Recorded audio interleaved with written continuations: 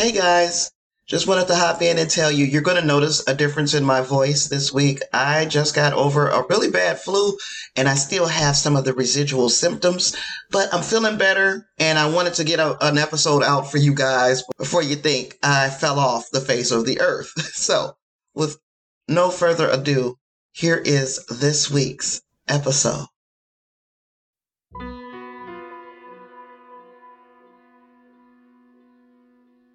What's up, shadowy sleuths? Welcome to Sinister Silhouettes, the podcast where we dive headfirst into the darkest corners of the human psyche. I'm Tasha Pierce, your guide through the twisted tapestry of true crime, unsolved mysteries, and paranormal phenomena. Together, we'll unravel these sinister silhouettes, shining a light on the darkness that can reside within the human soul. Please do me the honor of rating, reviewing, and subscribing to Sinister Silhouettes wherever you're listening.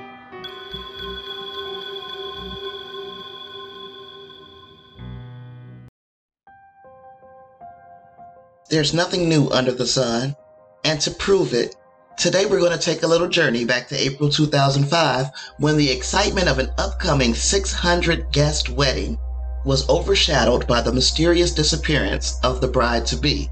Join us as we dive into the intriguing tale of Jennifer Wilbanks and the astonishing events that unfolded during the search for her.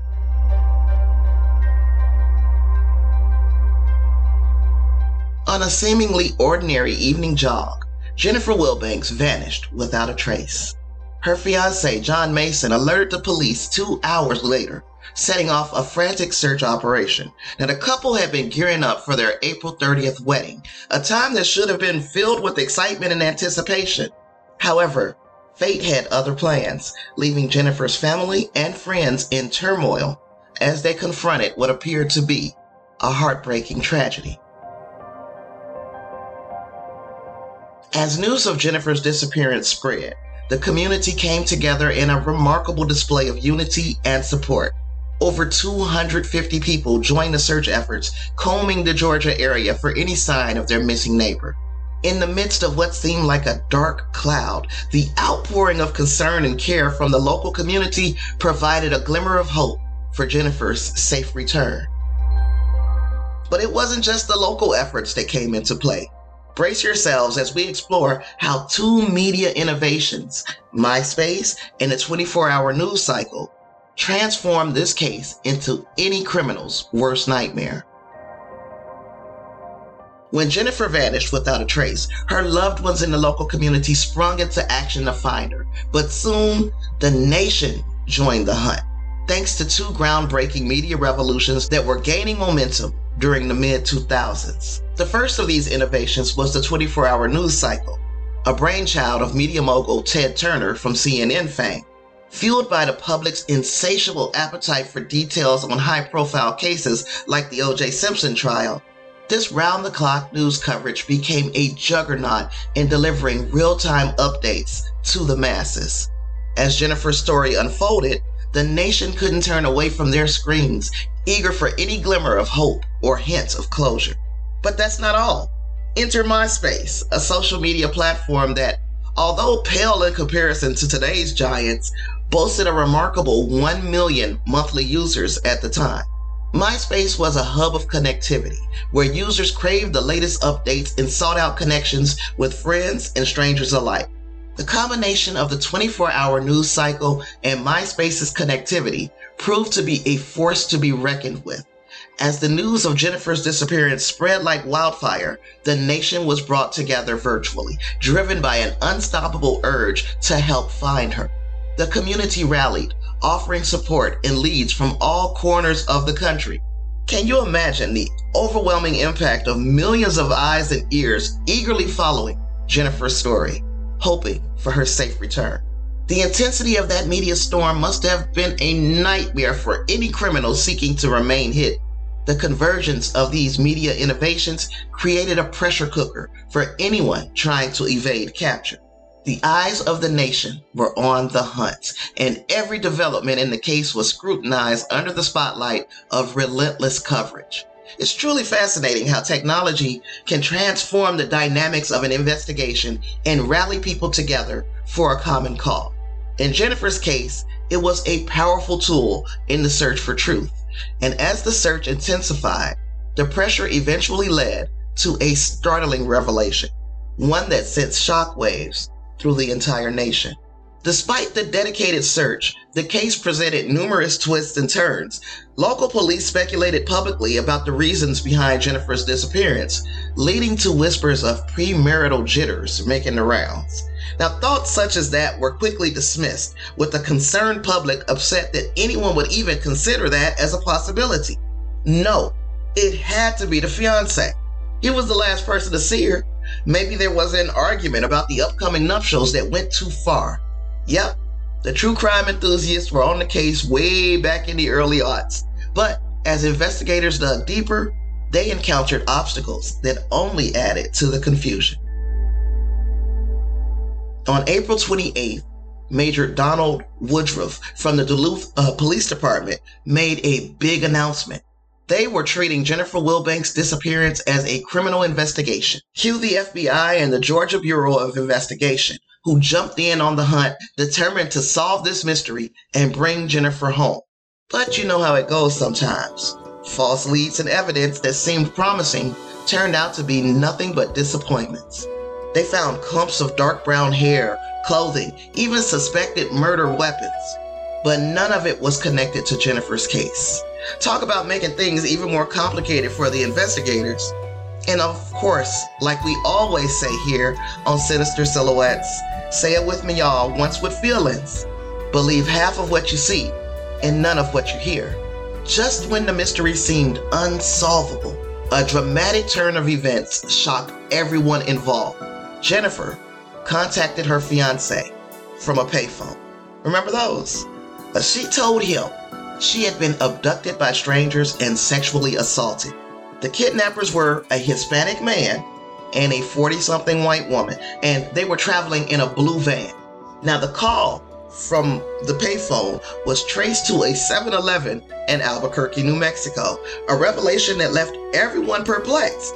However, what followed during the FBI interrogation turned the case on its head. Jennifer's loved ones were elated to bring her home and prepared to help her recover from the trauma she had experienced. Now, after she returned to Georgia and received medical care, she was interviewed by law enforcement. The details behind Jennifer Wilbanks' disappearance were more astonishing than anyone could have imagined. When the FBI questioned the initial story she told them, she changed it. Eventually, her claims of abduction and assault were exposed as lies. Dun, dun, dun. Her shocking confession sent shock waves through the nation. It turned out that Jennifer had engineered the entire ordeal to escape the pressures of her impending wedding. She only contacted her fiancé because she ran out of money. The fallout from Jennifer's actions was far-reaching. Not only had she betrayed her family and friends by creating this elaborate hoax, the entire nation was also duped. And imagine her fiancé, John, and all the emotions he must have felt. He reported her missing in a timely manner, searched high and low for her, was literally accused of murdering her, only to find out she disappeared because she was having second thoughts about spending the rest of her life with him. The following month was probably one of the toughest of Jennifer's life. On May 9th, she entered a facility in order to receive mental health treatment. May 17th, she officially ended her engagement to John. She was charged with making false statements to law enforcement on May 25th, and those were federal charges that could have landed her in prison for up to 5 years. Now, on May 31st, Jennifer Wilbanks reached an agreement with the city of Duluth, Georgia, to repay more than $13,000 in costs incurred by the city in their search. And there was still some unfinished business with John Mason, too. But while she was medicated in that facility, he convinced her to sign a book deal he negotiated on her behalf. He then took the money from that deal and bought a house for himself. For himself, not for him and Jennifer. So in October 2006, she sued him for $500,000. Her half of the home plus damages. He countersued for being left at the altar in such a public fashion. And things were messy for a while, but they ended up dropping their litigation against one another by December of that same year. Now, in case you were curious, John eventually found love and in 2008 married in a modest ceremony at his parents' home. Jennifer escaped a prison sentence by paying some restitution, getting mental health treatment that was ongoing, and she served 2 years of probation. And even though she engineered her ruse to escape marriage in the most public way, she was still able to find love. Unfortunately, her 11-year marriage ended in divorce in 2021, but she still currently resides in Gainesville, Georgia, and works in human resources. Now, as we wrap this story up of Jennifer Wilbanks, her curious case serves as a reminder of the complexities of human behavior and the consequences of deception. The vanishing vows and subsequent revelations shocked the nation and left us questioning the lengths people will go to escape their fears. Now, I know that this story is ringing a few bells, and that is by design. Yes, this story actually leads heavily into what I have to say about the Carlee Russell case. Now, in the event that you've been living under a rock for the last couple of weeks, I am going to give you the Cliff Notes version of the Carlee Russell case. Carlee Russell was a 25-year-old nursing student from Hoover, Alabama. She was driving along an interstate, busy interstate, in her town, and she called 911 to report that she saw a toddler on the side of the road at night. It was like 9-something at night. So this would definitely be a dangerous situation. Carlee was going to wait for the police to arrive so that they can render aid to this baby. And when police got there, they found Carlee's red Mercedes-Benz running, still keys in the ignition. They found food that she had purchased for her and her mother's dinner for that evening. They found her wig, her cell phone, her Apple Watch, her purse, all in the car or near the car. But they didn't find Carlee, and they didn't find a toddler. Now, this case of this missing young lady became national news. People all over literally the world were looking for Carlee Russell. The more information and evidence that was released by the Hoover Police Department, the more skeptical people became of her story. Cameras located on the highway had footage of her stop, and the footage did not support the story that she gave to 911 operators. But still, the search continued for Carlee. That is until July 15th at around 10:45 p.m., Carlee Russell returned home to the home that she shared with her parents on foot, alone.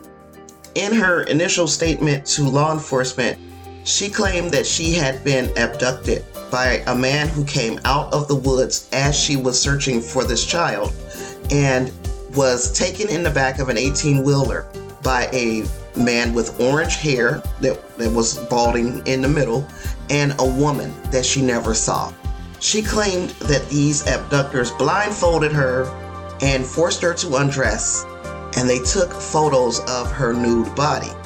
Carlee then went on to say that she escaped once, and they were able to re-abduct her and took her to a home.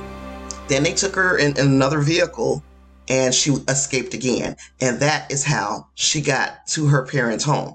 Now, it's amazing to me that during this story that all of this occurred in a very close area around her parents' home where she could easily walk through some woods and find home. But that was me starting to put on my detective hat after the initial day of Carlee's disappearance.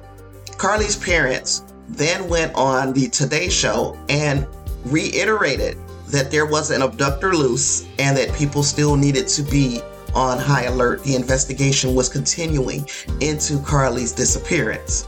But later on, we got a press conference from the Hoover Police Department that spun everything on its head. starting with some of the searches that Carly made using her phone in the days prior to her disappearance. Searches such as, do you have to pay for an Amber Alert? And how do I steal money from my register without being caught? And the movie Taken with Liam Neeson, when his daughter kept getting kidnapped, he's a CIA operative, that movie. So those are things that start to point at this being a planned disappearance and not an abduction. Then there's the matter of a little bit more preparation on Carly's part. Carly was an employee at a day spa, and on that last day, the day of her abduction, she stole from the day spa one of their plush robes and some toilet paper. Then she went to Target and bought snacks. And the most famous snack of them all in her list was the Cheez-Its. Cheez-Its became a very important part of this story because those items were not found in the car along with all the rest of her belongings that the police found when they reached her vehicle. So she took the snacks, she took the robe, she took the toilet paper, and she had $107 cash in her sock. So you would expect that if she had disrobed in front of her abductors, they probably would have found that $107 and pocketed that, right? But we're giving this too much thought because, as it turns out, this story was faked. Carly lied about it all of it. And of course, half of the national community realized that. Even after watching the camera footage of the highway, many of us realized Carly ain't telling the truth.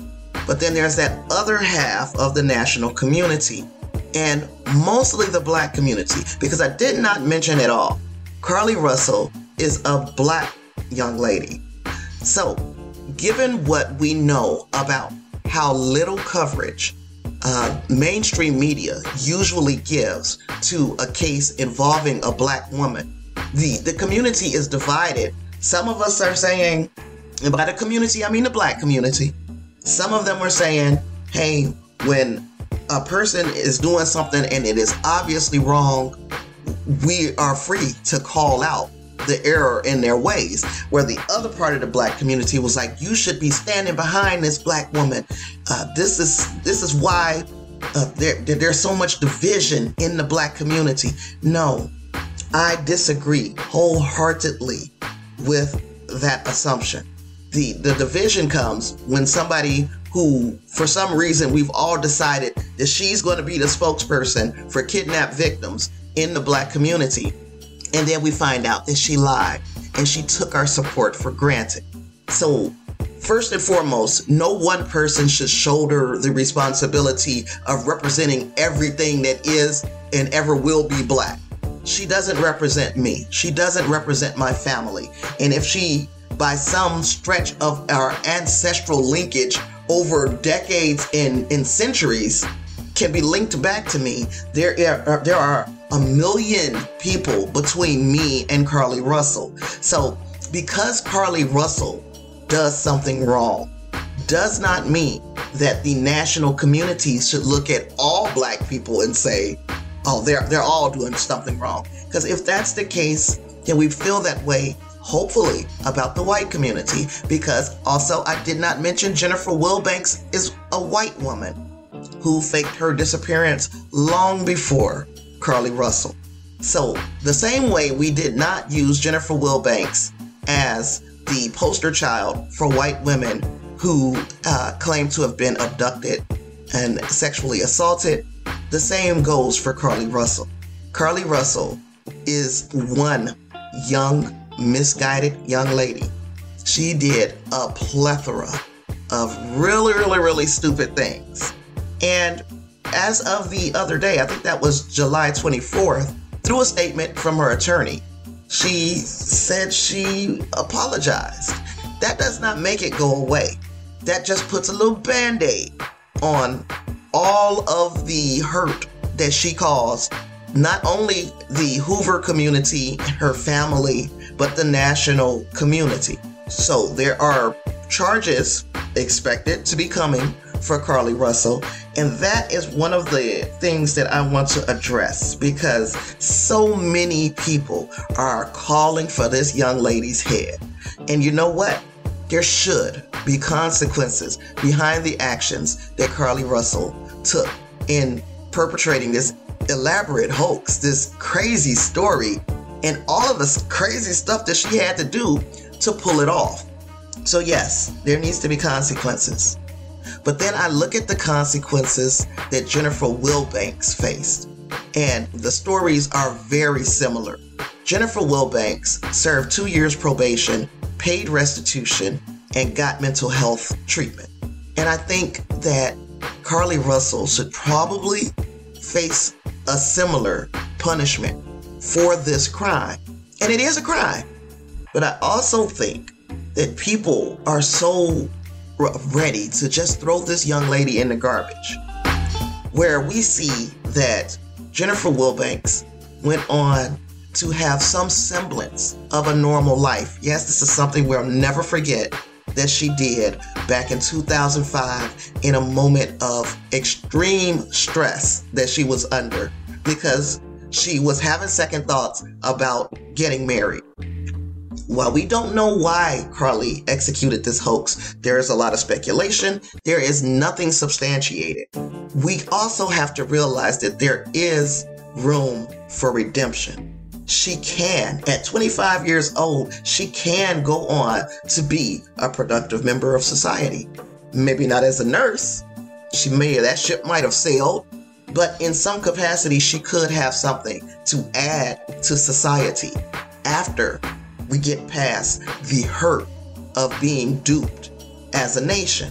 Hopefully, the national community, and I keep using that term, hopefully the national community can find it within themselves to forgive Carlee Russell, but to also forgive yourselves for, even in the face of overwhelming evidence that she was lying, for fighting so much amongst one another.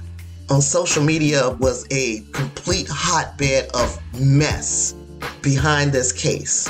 And again, especially within the Black community. You were either, you wanted to see that girl die, you didn't want a happy ending, or you're just plain stupid if you don't see that this girl is lying. There was really hardly any middle ground.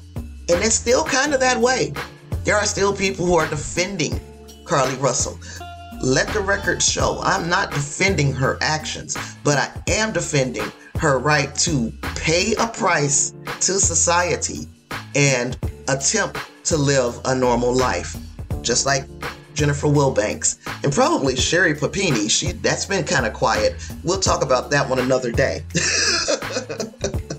I think that Sherry Papini case was worse because her own children were involved.